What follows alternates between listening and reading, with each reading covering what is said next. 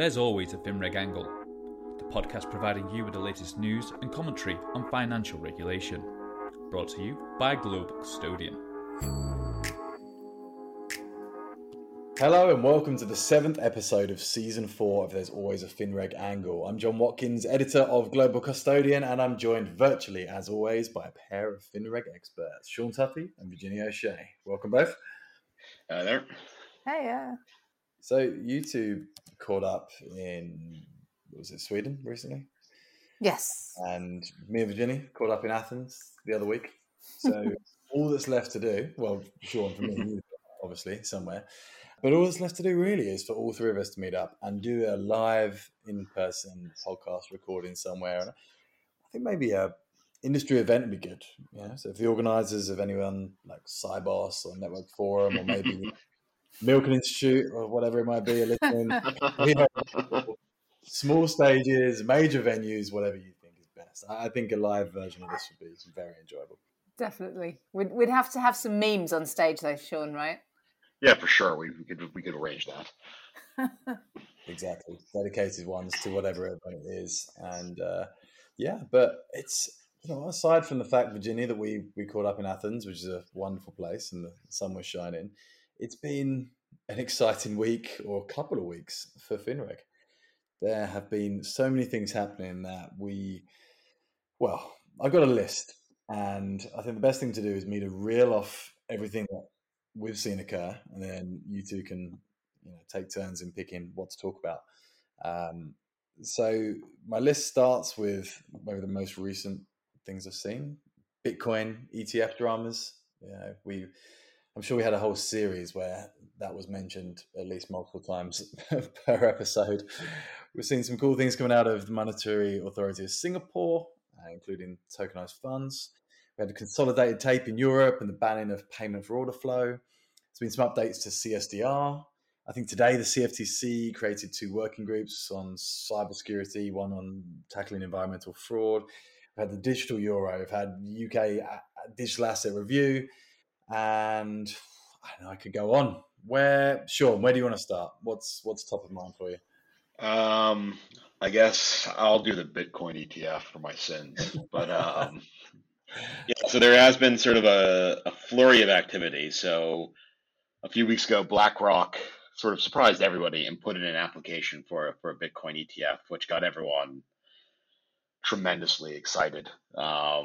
Mainly because they're BlackRock. And to be fair, they've only ever had one ETF rejected. So that got everyone quite excited. And you saw a lot of firms sort of refiling previously pulled applications. And then just today, the SEC essentially sent a note to all of them to sort of like show their work. So one of the major developments, such as it is these surveillance agreements between the exchanges and the asset managers, and this is meant to address the SEC's concern about fraud in the underlying marketplace.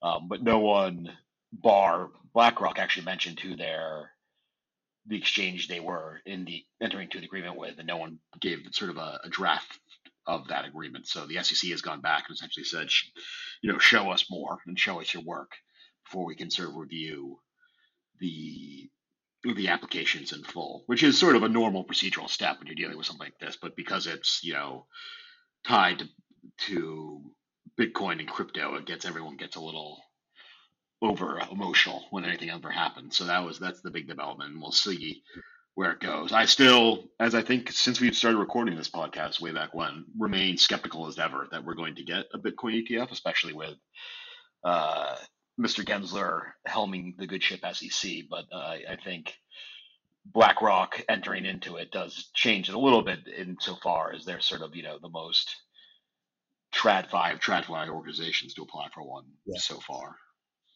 Yeah, and it is funny that for a decentralized, a DeFi kind of product and everything that crypto stands for, the big headlines are always when Jamie Dimon says something or BlackRock do something. Like you say, the quintessential TradFi organizations. Yeah. Well, it's interesting because Bitcoin's slowly becoming like the good crypto compared to everything else for some, partly when everything else looks horrible, Bitcoin looks better, and that's part of it. So more TradFi firms have embraced it, but I think generally, I've said this sort of in a few places, that if crypto is to really be a thing in the future, it's going to look a lot more like TradFi than it does today, or than the sort of, like, I would say, the founders of crypto had envisioned. You're ultimately going to end up with like exchanges and custodians, and it's going to look the asset such as it is might be different, but the infrastructure is going to look very similar, which is the opposite of what everyone was talking about a few years ago. It's also worth noting that there were some stats out this week about criminal use of coins, as I'm going to do air quotes here. And it turns out that Bitcoin only increased 70% in terms of criminal usage compared to Ethereum, I think, grew by 200 and something percent in terms of the criminal gangs. So, obviously, even the criminal gangs are moving away from Bitcoin because BlackRock's moving in. Right. Yeah. It was a great headline that was basically like Bitcoin losing favor with criminals or something. It was an astounding bit of editorial work, but yeah. It's great. It's a great character arc for Bitcoin. You're right, Sean. I think this Bitcoin ETF has been from season 1, and maybe when it's approved, that's when we pack this all in on that day. So that's the final episode. So good place to start. Virginie, take a pick. I'd love to talk CSDR, but it's entirely your choice. I can do CSDR refit. I mean, obviously, it's relatively big news. It's just part of the bloody Lamfalussy process. I'm swearing again, unfortunately, sorry. But in terms of that really slow process of agreeing the regulatory text, we did have movement this week.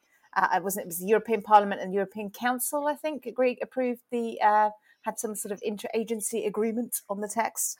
And it hasn't changed massively since, I think, March, when there were tweaks made to it. So we did have reiteration that the mandatory buy-ins are a last resort. We knew that already, I think, because that's been something that everybody's been talking about. And every association under the sun has been pushing for, mandatory buy-ins to be taken out. But they haven't, unfortunately, yet been taken out. They've just been sort of tabled for now, as I think we discussed maybe a couple of episodes ago. But there's been more discussion about, settlement efficiency in there, about, partialing and other sort of approaches, that CSDs can take in terms of auto borrowing and stuff like that to help improve settlement efficiency, because the rates are currently pretty high still in terms of fails. I don't know if we talked about it last time, but obviously the T+1 annual report came out and it showed that there was a huge amount of fails still going on out there, and that's just for T+1. So certainly it's going to be a big concern and a big focus for the refit proposals and any Q&As and technical standards that come out as part of refit. But that we haven't got that detail as yet as to what ESMA will be doing. But we certainly see the direction of travel on that front. And we're also seeing more focus on an emphasis on cross-border cooperation with CSDs, because unsurprisingly, national interests get in the way of a lot of CSDs cooperating. So, and there are a lot of them still out across Europe. So, although I guess some of them have acquired others, but certainly the ones that remain distinct aren't necessarily cooperating as much in terms of passporting, in terms of cross-border activities, as much as the EU regulators would like to see. So that's going to be a big part of CSDR refit as well. And we've got more steps to go. So it isn't the final end of the Lamfalussy process, but we've got to get it in the official journal for it to be finished. It'll get there. There are a lot of stages, but I mean, referring to the mandatory buy-ins as a last resort, again, that's so vague, isn't it? That's it's all hanging out there, dangling, and we don't know what that means last resort. And also with T+1 introduction in the US, that's surely going to see a rise of settlement fails occur at that time. So, do they take that into account? Or There's already been discussion about T+1 being added into CSDR at some point, because there's a feeling that to get us to move as an industry in Europe in one go, It would take regulation, because it did last time. I know I've mentioned this before, but there's also an interesting development this week. You didn't mention it in your list, but the cooperation agreement or memorandum of understanding between the EU and the UK was signed as well, with this notion of them actually cooperating with each other post Brexit. So what does that mean for the UK's consideration of the accelerated settlement timeframe? So does that mean that they're going to move with the EU? Does it mean they're going to not move with the EU? I mean, it's interesting, because that MOU kind of implies that they should be moving in tandem with the EU rather than trying to align themselves with the US and Canada. We shall see. Yeah. And the other one that came out late last night was the MiFID and MiFIR rules. Sean, that if you saw that, but it's consolidated tape, banning of payment for order flow. I don't think there was anything in there on unbundling, though. No, there was a big rumor like a week ago that someone had tabled the idea of more or less getting rid of unbundling altogether, but that wasn't in the package yesterday. Yeah, yesterday was the payment for order flow, which has been sort of on the cards for a while. And for the life of me, I don't know why, but the US decided they're going to ban it. And I think what will be interesting there is the SEC was sort of monitoring what the EU was doing around that, because Gary Gensler would also like to ban payment of order flow. So it would be interesting to see if the US moves ahead with their plans now that it looks like Europe's going to ban it starting, I think, in 2026. And then the consolidated tape, look, it's better than nothing, but obviously, like, just about, because in the end, it's sort of like national interests kind of win, and exchanges tend to be more powerful than they should be. And the exchanges really sort of won the argument on the availability of data. And so it's sort of a compromise proposal, and certainly not one that I would say most market participants, particularly asset managers and the banks, were pushing for more open and more available data. So it's not going to be. It's like a lot of the CMU, honestly. Like it starts in a good place, and it ends up not quite getting what. The biggest impediment to the CMU is the individual policies the EU adopts to try to get to the CMU, to be honest. So, but at the end of the day, it's better than nothing. So I think the market will be happy with it, but I think there's some disappointment that it didn't go as far as it could have. Yeah, very interesting. And I think the SEC's got a kind of no action relief. Is that up in a matter of days, or have they sorted that out today and I missed it? No, that expires in like 13 days or so, I think, a couple weeks that expires. And I mean, barring a real last minute change of heart by the SEC, that looks like it's going to go away. So I think that will be a mess, is the nicest way I could put it. So I think it's going to be a real challenge for firms and sell side research in the US with European clients, because I don't think, like, so notably, like, I know Bank of America actually registered as an advisor, so they're fine. But most groups are relied on the no action relief to not do anything. So it will be interesting to see how that shakes out. I mean, I would imagine, like, on day one, the amount of non-compliance will be near 100%. It'll just be a matter of how long it takes the industry to move to a new model. It's surprising, given how much the SEC's got in its docket at the moment, that they haven't addressed this. Yeah, I mean, they've been busy. Another thing they've been busy with, I think, they've issued in one day. They issued about 15 different they had different enforcement actions taken. I think was it yesterday or the day before. Good Lord! I mean, are they trying to beat a Guinness World Record or something? I'm not sure, but certainly they are.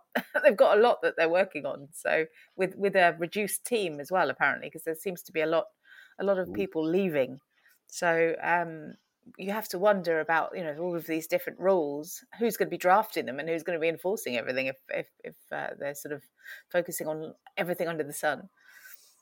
No, that's a great point. I mean, I think, like, it's not particularly surprising if you're familiar with Gary Gensler's previous work at the CFTC that he wouldn't particularly like having to enforce EU regulation by having to enforce in the US. So it's not surprising he didn't change the rules to accommodate the European regs. But I do think it's kind of surprising, in light of everything that's happening, that he hasn't looked to extend it. But I guess in his defense, The SEC did give everyone like a year's notice that this was happening. I just think no one believed them. So I guess maybe you have to call the industry's bluff on it. But I think your point in the sort of the list of activity that he has planned for the rest of the year, like October is going to be a crazy month.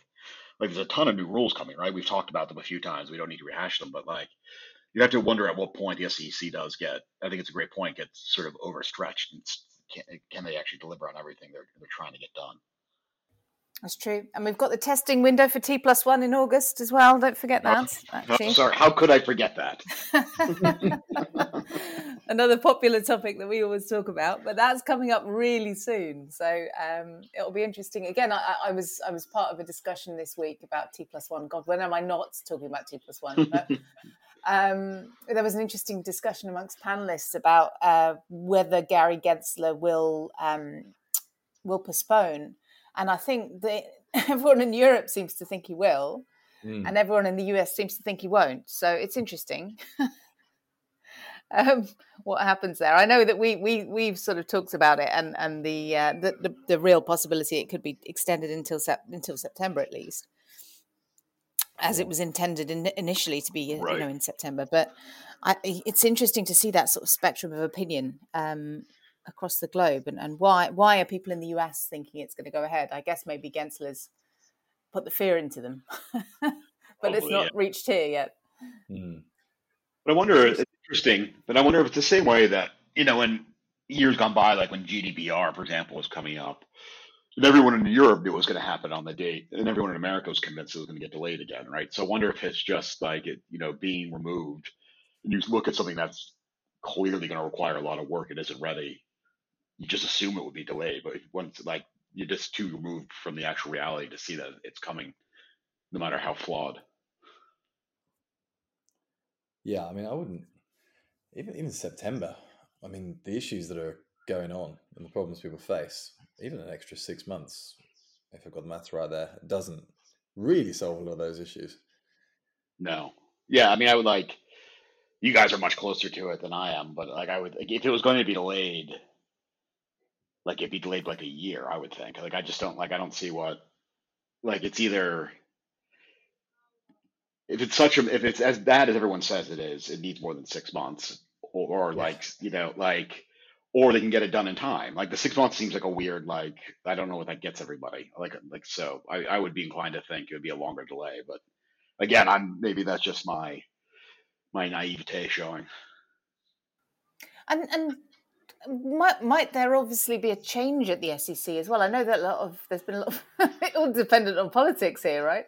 We think about it, and that might impact it overall as well in terms of the makeup of the SEC. There's been a lot of talk and pushback. I mean, having watched all those hearings with Gary Gensler, half of the politicians are not very happy with him and would love to see him out. So that could also impact this, right? Yeah, it's not beyond the realms of possibility. A change at the top would change. I mean, everything we've talked about this year would change immediately with a new leader. I mean, I think would be, and if you believe the rumors, obviously beyond everyone hates him in Congress. There was chatter that he was angling to be the next Treasury Secretary, but obviously it doesn't look like Janet Yellen's going to step down. So I would be surprised. I don't know where he would go after this, so it'd be interesting to see if he would leave the next year. If there's another role to go to, I'd be surprised if he did. And I would think he would be inclined to get all those open rules we've talked about sort of over the finish line and then walk away and make it someone else's problem to implement, like he did at the CFTC. It might be your problem, Sean. That's an open role there. You're right, exactly.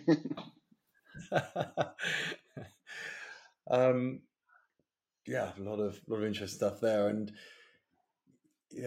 Virginia, at that Network Forum event, tokenization came up quite a bit, and I think maybe you were moderating the panel. You did so many, I forget which ones you were doing and which ones you weren't, but I think when there was a talk of how many years away was it? It was somewhere between 5 and 10 was the end result from the panel and from the audience. But one of the things that kept coming back to is we need tokenized central bank digital currencies, and we did see some developments there this week with the announcement of the digital euro, if you both saw that.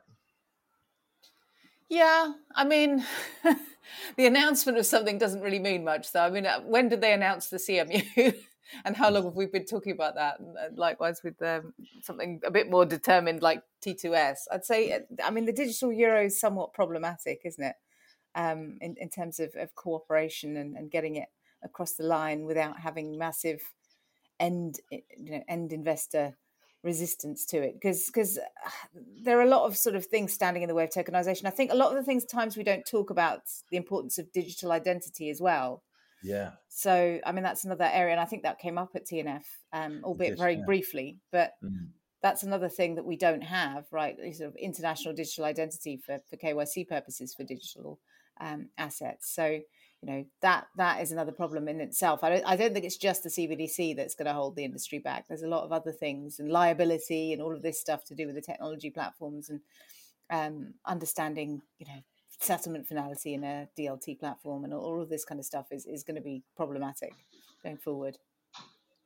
Yeah, I think part of it comes from they can't talk about digital assets anymore. If we bring up digital assets, we're not talking about crypto and Bitcoin.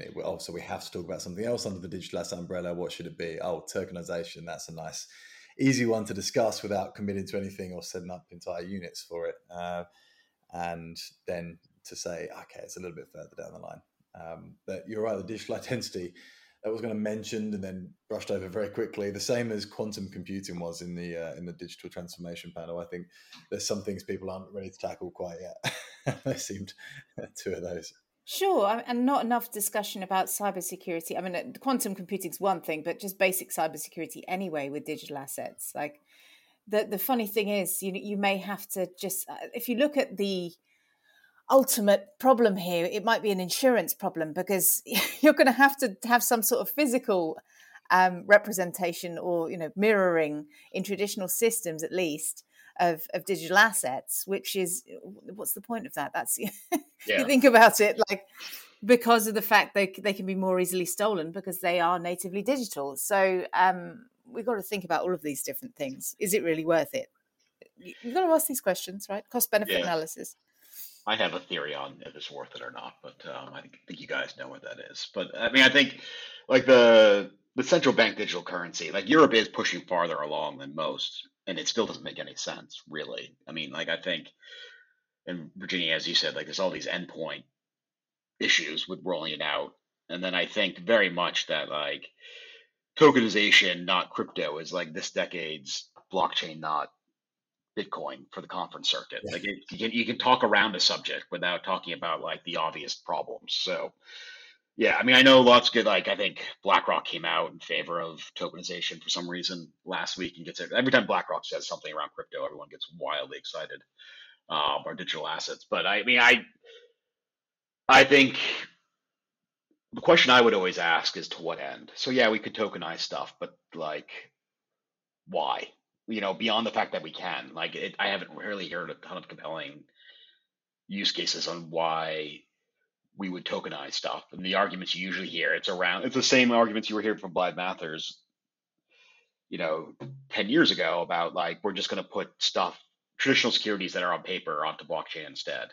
And now you're here, we're going to put stuff on tokens instead, but you still don't really, it's not a convincing use case yet, I guess I'd put it. And so I think it's interesting how much time and money people are going to spend on this without a clear explanation as to why they're doing it. Because they can. Well, yes. Everyone has R&D budgets. Exactly. Yeah. Well, I think an element is that, especially at that conference the other week, there's not a lot of positive talk. A lot of it was about concerns over geopolitics, not much progress on digital transformation, regulatory challenges. So maybe they almost have to have something optimistic for the future, and tokenization kind of represents that in this moment. It just something to jingwag about. And the digital transformation panel was for me the highlight of that event, because it was very candid, and Virginia Leader was on there. I think that made people more open to their, hey, we're not doing this so well. which was refreshing. But yeah, if you read my opinion piece that I put up on Global Custodian, the takeaway was we don't really know where we're going with this. Yeah, she's very direct, so she got them to actually, say what they were thinking, which doesn't always happen. Yeah. Well, I think it was the benefit of having the Chatham House rules. It was, even though we're discussing it now, but we're not putting names on it. There was a bit more honesty about it, and yeah, again, you get the kind of talk about mutualization and collaboration, but not too many steps forward on that front. Conscious of time, so was there anything we missed? Virginia kindly pointed out the thing I missed earlier. So anything else that we haven't covered yet that we need to today? And it sounds like we've got more T+1 stuff and more SEC things to talk about in the summer, that's for sure. True. There's also more stuff on ESG FinReg, right? There's been loads. Okay, that's all we've got time for today. Thank you. Yeah, but yeah, that could fill an entire episode in terms of people switching from ESG to impact thematic funds now, just to avoid the regs, right? That's interesting too. Yeah, and we had an article on Global Custodian summarising the takeaways from Fund Forum as well this week, and I went last year, and it sounded very similar this year. And again, it's you've got a lot of service providers wanting to talk about ESG, but then when you actually put the fund managers there, they say, okay, we're struggling with this, we don't know what we're doing, we need more data, we need more clarity, and people are actually kind of divesting from these funds. So we're going nowhere slowly, but certainly, again, seems to be another problematic area, which maybe we should dedicate an episode to and dig into a bit deeper. But I think for now, that's everything we've got. We've had a lot of emails asking for some guests to be on the show. So I think throughout the summer, we're going to have some new guests on, not to replace Sean, Virginia, at all, but just to add to the I was getting fired there. Wow. We did 4 in the past, so we can bring it back to that number. But but for now, Sean, where can people find your thoughts and views? Oh, as always, you can follow me out on the Twitterverse at SM Toffee. Great. Virginia, what are you working on at the moment? Oh, I'm doing a fair amount on tokenization because it's the flavour of the month. So yes, that'll be up soon. And you can check our research out on www.fintechfirebrand.com or follow us on Twitter at FintechFire or on LinkedIn. Anywhere. Brilliant, thanks. And what am I up to, and what are GC up to, you say? Well, we have recently launched the T+1 Industry Issues Forum. So the idea behind that is that, yes, a lot of T+1 coverage at the moment, but a lot of it's very high level. A lot of it's hosted by and featuring people that are very much in the conversation. The idea of our issues forum is you can anonymously or put your name against any issues you've got, and we have a panel of experts that will come together and answer those questions both in written format and on webinars that we've got running over the next, well, I'd say a year, but who knows? Like you say, Sean, maybe it's another year along, and then we can really have some longevity out of that product. But we're working with the folk over at the Value Exchange on that, and I think the great thing is we're going to have this huge FAQ Q&A site eventually that really digs into the weeds and answers people's specific problems. So very excited for that project. If you want any more information on that, do get in touch. But aside from that, that's all we have time for today. Virginia, Sean, thanks so much for your thoughts and views today, and we'll see you next time. You were listening to There's Always a FinReg Angle podcast from Global Custodian. Stream on Google and Apple Podcasts, Spotify, or catch up wherever you get your podcasts from.